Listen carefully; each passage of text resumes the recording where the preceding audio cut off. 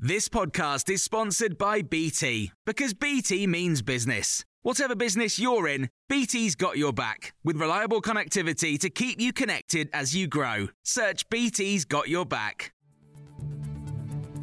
This is the Times evening briefing on Friday, the 23rd of February. A major evacuation is underway in Plymouth after an unexploded bomb, which is expected to date from the Second World War, was discovered in a garden. The device is being transported through the city to be detonated at sea. A 300-metre cordon has been put in place around the site, affecting an estimated 3,250 people. Residents received an emergency alert on their phones. City Councillor Sally Hayden has told us it's a very complex situation involving the Army, Navy and emergency services. I think, safety is always the first point of call. So, yes, I would agree that it is necessary to have everybody here. Our main priority is to keep people safe. Paula Venables, the former post office boss, has been formally stripped of her CBE. Issuing an apology last month, she announced that she planned to hand back the honour with immediate effect, following fresh fallout over the Horizon IT scandal.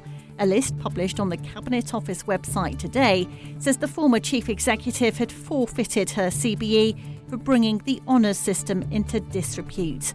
Meanwhile, The Times has revealed that 251 postmasters wrongly accused of stealing from their own tills have died before receiving final compensation.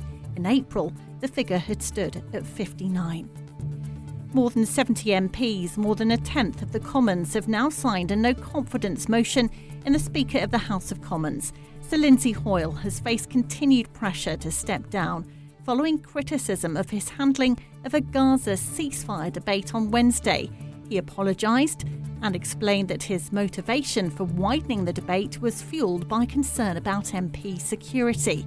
There are calls to give police more powers, but Brendan Cox, whose wife, the Labour MP Jo Cox, was murdered in 2016, has told Times Radio they should use the powers they have and be more active. I think that by, for example, making sure that the police do act when there's congregations outside people's houses, I would put that in a very different situation than demonstrations outside Parliament. I think we can get this balance right.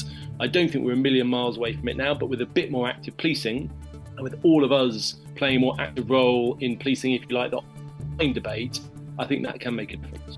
Abortion could be decriminalised in a landmark vote next month. According to The Times, the majority of MPs say women should no longer be prosecuted if they end pregnancies beyond the 24-week legal time limit. Campaigners are confident there is enough support for the amendment to pass, meaning it would take effect later this year. Eleanor Hayward is health editor at The Times. Health organisations and MPs are saying that this serves no one's interests, putting women in jail when often they're in very desperate and vulnerable circumstances. So a new amendment, which is going to be put to a vote next month, would basically mean that women can no longer be prosecuted and abortion is taken out of the criminal law. And we've got some exclusive polling showing that MPs a majority of MPs support this.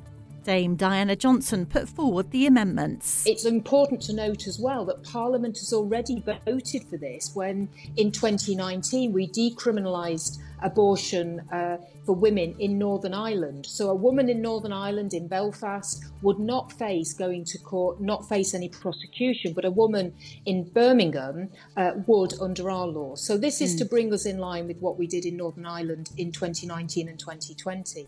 Football fans who force their way into games without a ticket, known as tailgating, could be fined or banned as the government backs proposals to strengthen restrictions.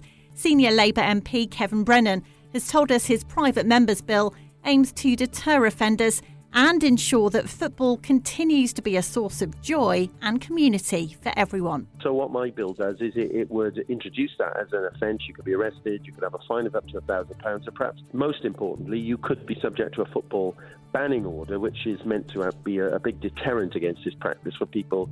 If they genuinely want to go to football matches, they won't want to get a football banning order for trying to enter without a ticket. It follows an incident at the Euro 2020 final at Wembley Stadium when between 3,000 and 5,000 ticketless people gained entry. And you can hear more on all these stories throughout the day on Times Radio. Hey, it's Danny Pellegrino from Everything Iconic.